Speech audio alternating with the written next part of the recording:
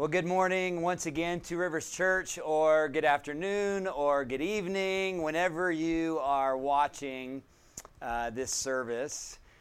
We are glad, we're humbled, we are thankful to spend these moments together with you as we once again open God's Word in our series to the Gospel of Mark. And we are picking up today Mark chapter 12, just a few verses today. Verses 35 to 37, and I have titled this message, Delighted. Delighted. This message, I believe, was 100%, no question, so relevant to the time and the place that Jesus was speaking these words in the ancient temple in Jerusalem, right before he goes to the cross of Calvary. I also believe that these words are just as relevant for us today in where we are in our lives. As you know, as we've been working through the Gospel of Mark, Jesus has been under trial by an onslaught of opponents, Herodians and Sadducees and Pharisees and teachers of the law, all against him, all seeking to trap him, seeking to destroy him. Why? Why are they seeking to destroy him?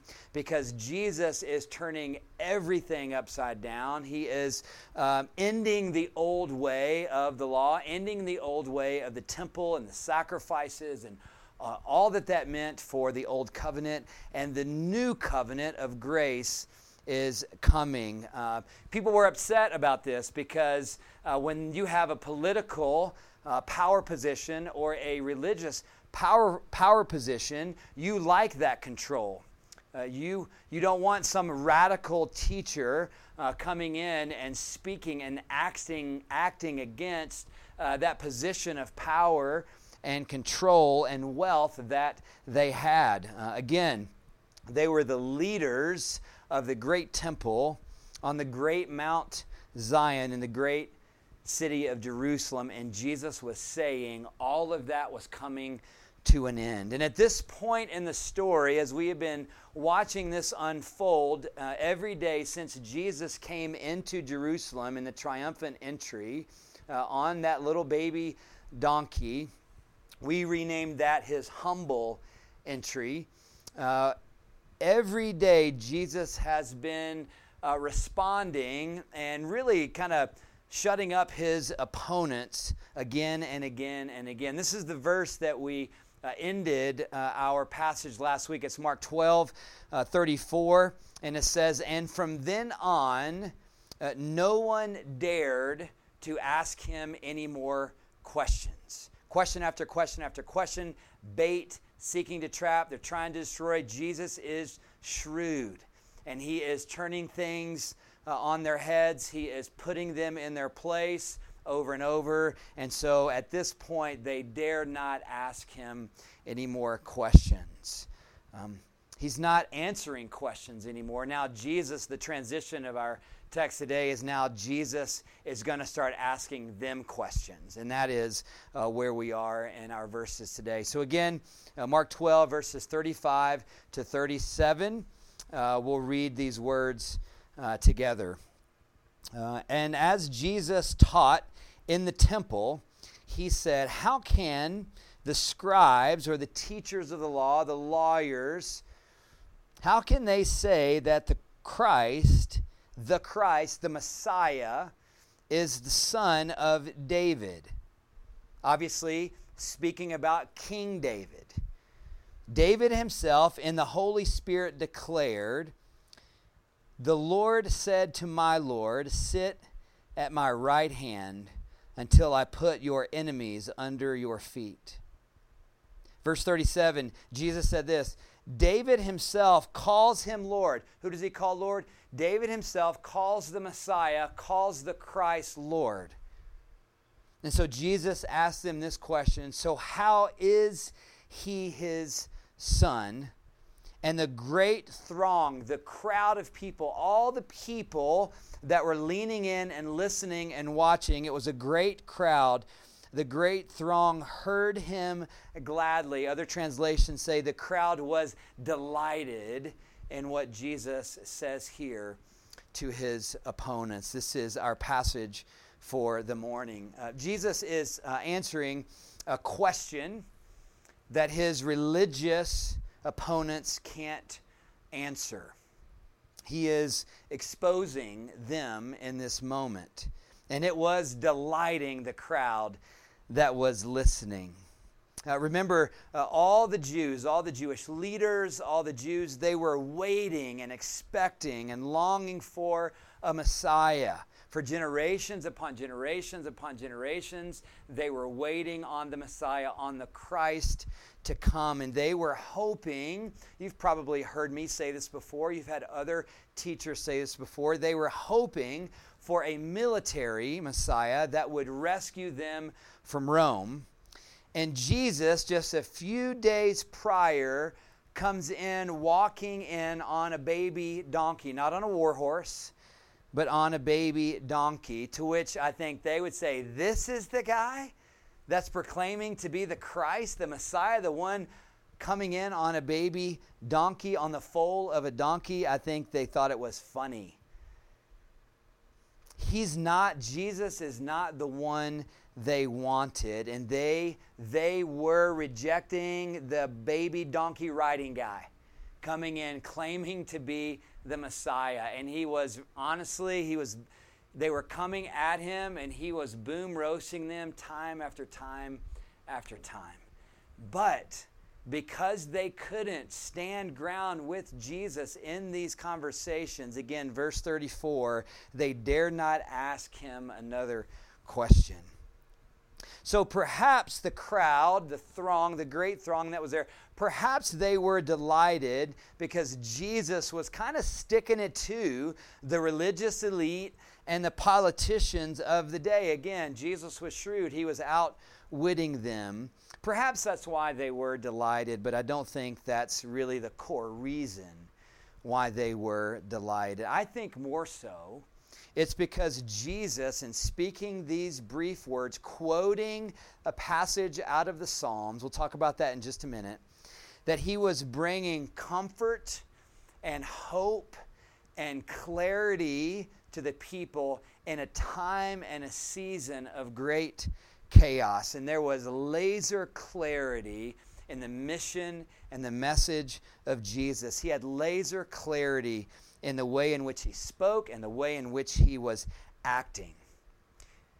And what I want to invite you to consider is that the comfort that they needed and the clarity and the hope that they needed, it was so relevant for this great crowd of people. And again, I believe it's just as relevant. We need clarity today, and we need hope today in our situation. So I want us to look more closely at why this is so clarifying and comforting and hope-filled, what Jesus said on this particular day. I'm going to make three main points in the rest of our time together. And the first point that I want to make with you is this. Jesus goes to the Scriptures for clarity. Remember what he told the Sadducees a couple of weeks ago when we looked at that passage. He told them, you don't know the Scriptures or the power of God. Who knows the Scriptures? The one that wrote the Scriptures, Jesus himself. And he goes to the Bible, he goes to the Scriptures for clarity in this situation. In our passage specifically, he goes to Psalm 110, and he quotes it. It is the most quoted psalm. Psalm 110 is the most quoted Old Testament passage in the New Testament. There's some Bible trivia for you. About 20 or so times it is in the New Testament.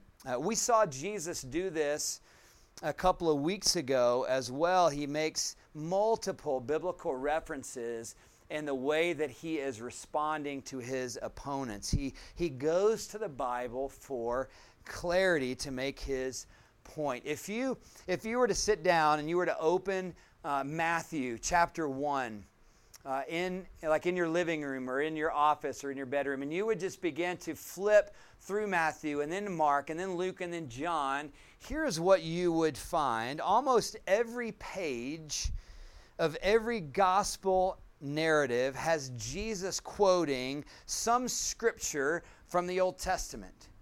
So the New Testament hadn't been given to us yet. It was being written. The gospel is being lived in the moment as we read Mark, but it would come to us later by the power of the Holy Spirit. But Jesus is quoting the Old Testament scripture in almost every page of every gospel. He quotes Exodus 7 times in his ministry that we have in the Gospels. He quotes the book of Isaiah 8 times. He quotes Deuteronomy 10 times. And he quotes the Psalms more than any other book of the Old Testament. He quotes the Psalms 11 times. This is what I believe is important for us to know as we grow and as we become students and learners and disciples in learning God's Word, to know Jesus, to believe in Jesus, to follow Jesus, is to follow and trust his authoritative word in our lives. Following Jesus and taking or leaving the scriptures is not, honestly, it's not a maintainable position, because Jesus trusted the Bible, and he quoted the Bible over and over and over in his ministry. Following Jesus and following his authoritative word are not mutually exclusive realities of our faith. Following Jesus necessarily means that we follow, that we learn and read and study and follow his word in our lives. So to say, I follow Jesus, but I don't hold to the inerrancy of the scriptures, or I don't hold to the authority of God's word, again, is not an intellectually maintainable position, because Jesus himself trusted and quoted the Bible over and over again. You don't tell a friend in your life, hey, I trust you, but I don't trust your words, right? Those two aren't different. It's like, if I trust you as a friend, I trust the words that you say to me. They go hand in hand. And so again, Jesus went to the Bible to give people clarity over and over in the gospel. Certainly he does that in our passage today. And it's where we need to go for our clarity and our comfort and our hope in our lives as well. So again, the first point, Jesus goes to the Bible for clarity. The second point is this, the specific passage that Jesus quotes is Psalm 110, and it's a messianic prophecy, which is the reason it's quoted so many times in the New Testament, because it's all a prophecy about Jesus. And it says this, as we read through it, the Messiah, the Christ, is David's Lord. And it also says this, what Jesus quoted, and the Messiah is David's son, which is very confusing to the people who are listening to Jesus teach. It had been confusing for them already. How can the Messiah be David's Lord and David's son all at the same time? And Jesus announcing here in the temple during Holy Week, days before his crucifixion, he is saying to the people, this is who I am. I am the Christ. And here is the clarity. I am both. I am both the son of David. I am from the line of David. In his humanity, Jesus is the son of David. He is from the line of David. It was the prophecy that the Messiah would come from the line of David. And Jesus is saying, and I am the Lord of David. I am the divine Lord. The Messiah, the Christ, is both fully God and fully man at the same time. We've talked about this before. The seminary word for it, or the theological word for this, is called the hypostatic union of Christ. Hypostasis means sameness. So in Jesus, we have one nature and two persons.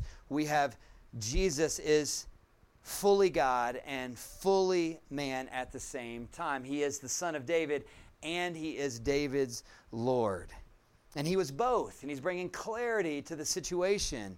And he's saying, I'm not here to be like David. I'm not here to be a king of a group of people that were living at a very specific time in the history of Israel like David. I am here to save all people for all time that come to me in faith. I'm not limited in my kingship like David was. I am the Lord of glory. I am both the Son of David and I am the Lord of David at the same time, because I am the King of kings and the Lord of lords. So Jesus teaching here, bringing clarity to the confusion about Psalm 110. He brings comfort and hope to the hopelessness of the current affairs because the Messiah was here. This is so relevant that the Messiah, who brings comfort and hope and clarity to our lives, that the Messiah is with us, that he is here, that he dwells among us. It was so relevant for hope then, and it is so relevant for hope today as well. Okay, let's look at our third point of the morning, which is this. The truth is this: Jesus is God. Jesus is the Christ. Jesus is the Messiah. Now, Jesus wasn't the Messiah that the religious leaders and the political elite wanted. In many ways, he wasn't the Messiah that the crowd wanted, but he is the Messiah that every single one of us needs. You see, Jesus didn't show up as a military Messiah to save Israel from Rome. His messianic reign wasn't military, it was spiritual. Jesus came to save us from our sin problem. Jesus came to redeem and restore and reconcile us to God. Now, when Jesus was here, all of these days upon days, when he's entering the temple, was Jesus engaging into a very political and religious mess? Yes, Jesus engaged there. He had been at the temple teaching day after day. Was money and power and control, was that abusing people? Yes, and Jesus ministered to those people, certainly with love and compassion over and over and over. But the why behind the what of the way that money and position and power and control abused the system, the why behind that is at the core a heart issue. It is a sin problem, and that at the core is what Jesus came to do, is to save us from our sins. The root problem was in the hearts of men, and Jesus came to save and to give us new hearts. I want to encourage you later to go and read. It's a short psalm, but to go and spend some time reading and looking at Psalm 110. There's going to be a couple of things in Psalm 10, if you're an astute reader, that you will recognize in terms of kind of a paradox. And the first paradox is what Jesus picks up in Mark 12. That's what he's quoting, and it's this: David calls the Christ Lord. How then can he be his son? There's this paradox of David, it's the son, the Christ is the son of David, but also David's Lord. That's one thing. That's what Jesus was talking about in Mark 12. And when he quotes Psalm 110, verses 1 and 2. But the second paradox in this messianic prophecy speaks about the Messiah being a king and a priest.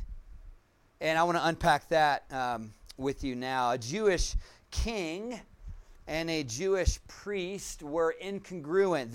They were different people.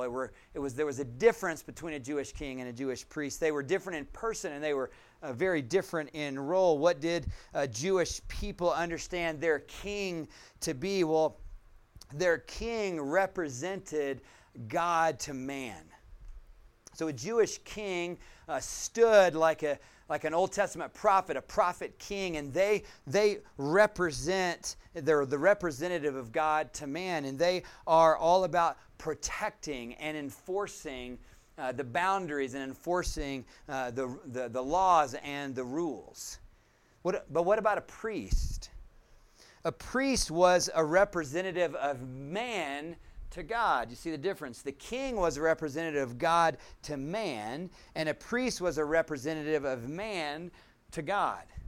And a priest in Old Covenant Judaism, there were things like medical care. They carried the role of medical care. That's why when Jesus healed the leper, remember what he told the leper? Right after the leper was healed, Jesus said, go and present yourself to who? To the priest. So they engaged with compassion, and they were ministers. They were medical care, ministers of mercy and social services. But they were distinct. They were different. Well, like Jesus is the Son of David and he is David's Lord, Jesus is both the manifestation of our King and our priest. It is both and. I hope I'm making sense. I hope you're making this connection. Here's how Jesus presents God to us. Here's a verse from Colossians 1:15. The Son, Jesus, is the image of the invisible God. He is the firstborn over all creation. He presents God to us, Jesus. Well, he also presents us to God. There's a verse, Romans 8:34, when then is the one who condemns? Or who then? Who then is the one who condemns? No one. Christ Jesus, who died, more than that, who was raised to life, is at the right hand of God and is also interceding for us. Jesus interceding for us like a priest before the Father. 1 John 2, chapter 1, another reference of Jesus presenting us to God the Father. My dear children, I write this to you so that you will not sin. But if anyone does sin, we have an advocate with the Father, Jesus Christ, the righteous one. We're not going to understand who Jesus fully and really is unless we understand that he is both. He is both fully the Son of David. He is fully human, and he is fully divine. He is David's Lord. He is also our eternal King, representing God to us, and also he is our eternal priest, advocating, interceding for us before the Father. This is good news, everyone. This truth gives us so much clarity to our confusion when life feels chaotic and fearful and unknown and hard and discouraging. Jesus is fully human. He has faced every temptation that we have faced. He can sympathize with us. And he is the Lord of glory, that we trust in his power.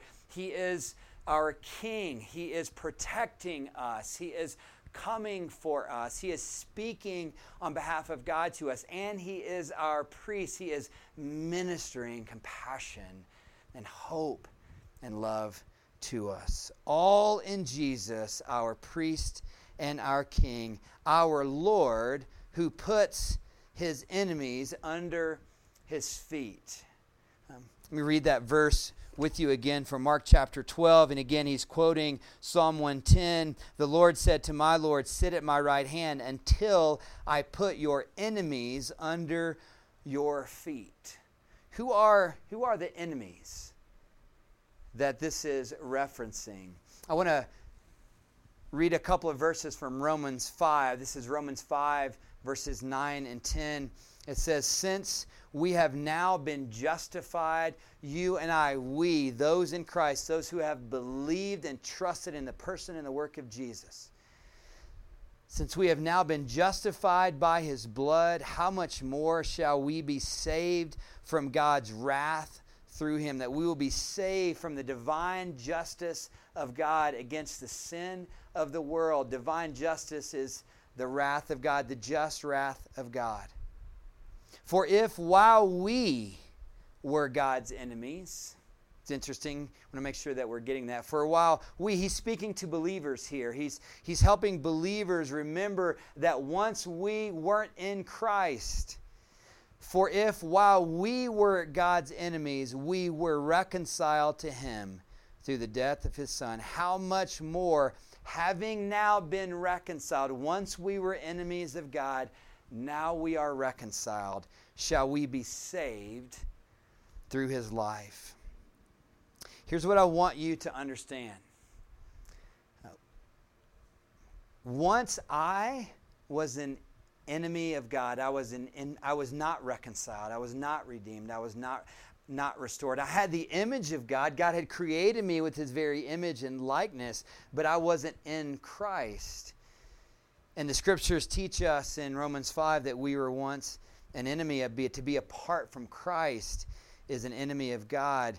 And so again, Jesus quotes Psalm 110, and in Mark 12 it says, when it says enemies under your feet, I've always thought like this is speaking about Jesus as like enemies.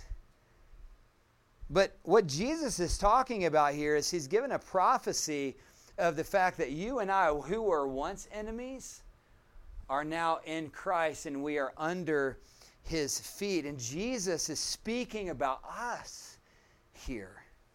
And if you look closely, if you look at what Jesus is saying in Mark 12, and then you look at that side by side with what he's saying in Psalm 110, you're going to see something that I want to point out. Again, Mark 12, it says, until I put your enemies under your feet. But when you look closely at Psalm 110, it says, until I make your enemies a footstool for your feet. This isn't talking about Jesus trampling on the believers. This is talking about the believers being at rest in Christ, with Christ, who is seated at the right hand of God. His work is finished. He is at rest. And so in Christ, we are also in rest with him. But at first thought, I look at this, until I make your enemies a footstool for your feet. And I just go, I'm not sure I want to be a footstool. I'm not sure that feels good. But let's think about this deeper, and let's look closer at what the footstool meant in the Old Testament. And when we look closer, 3D images begin to appear.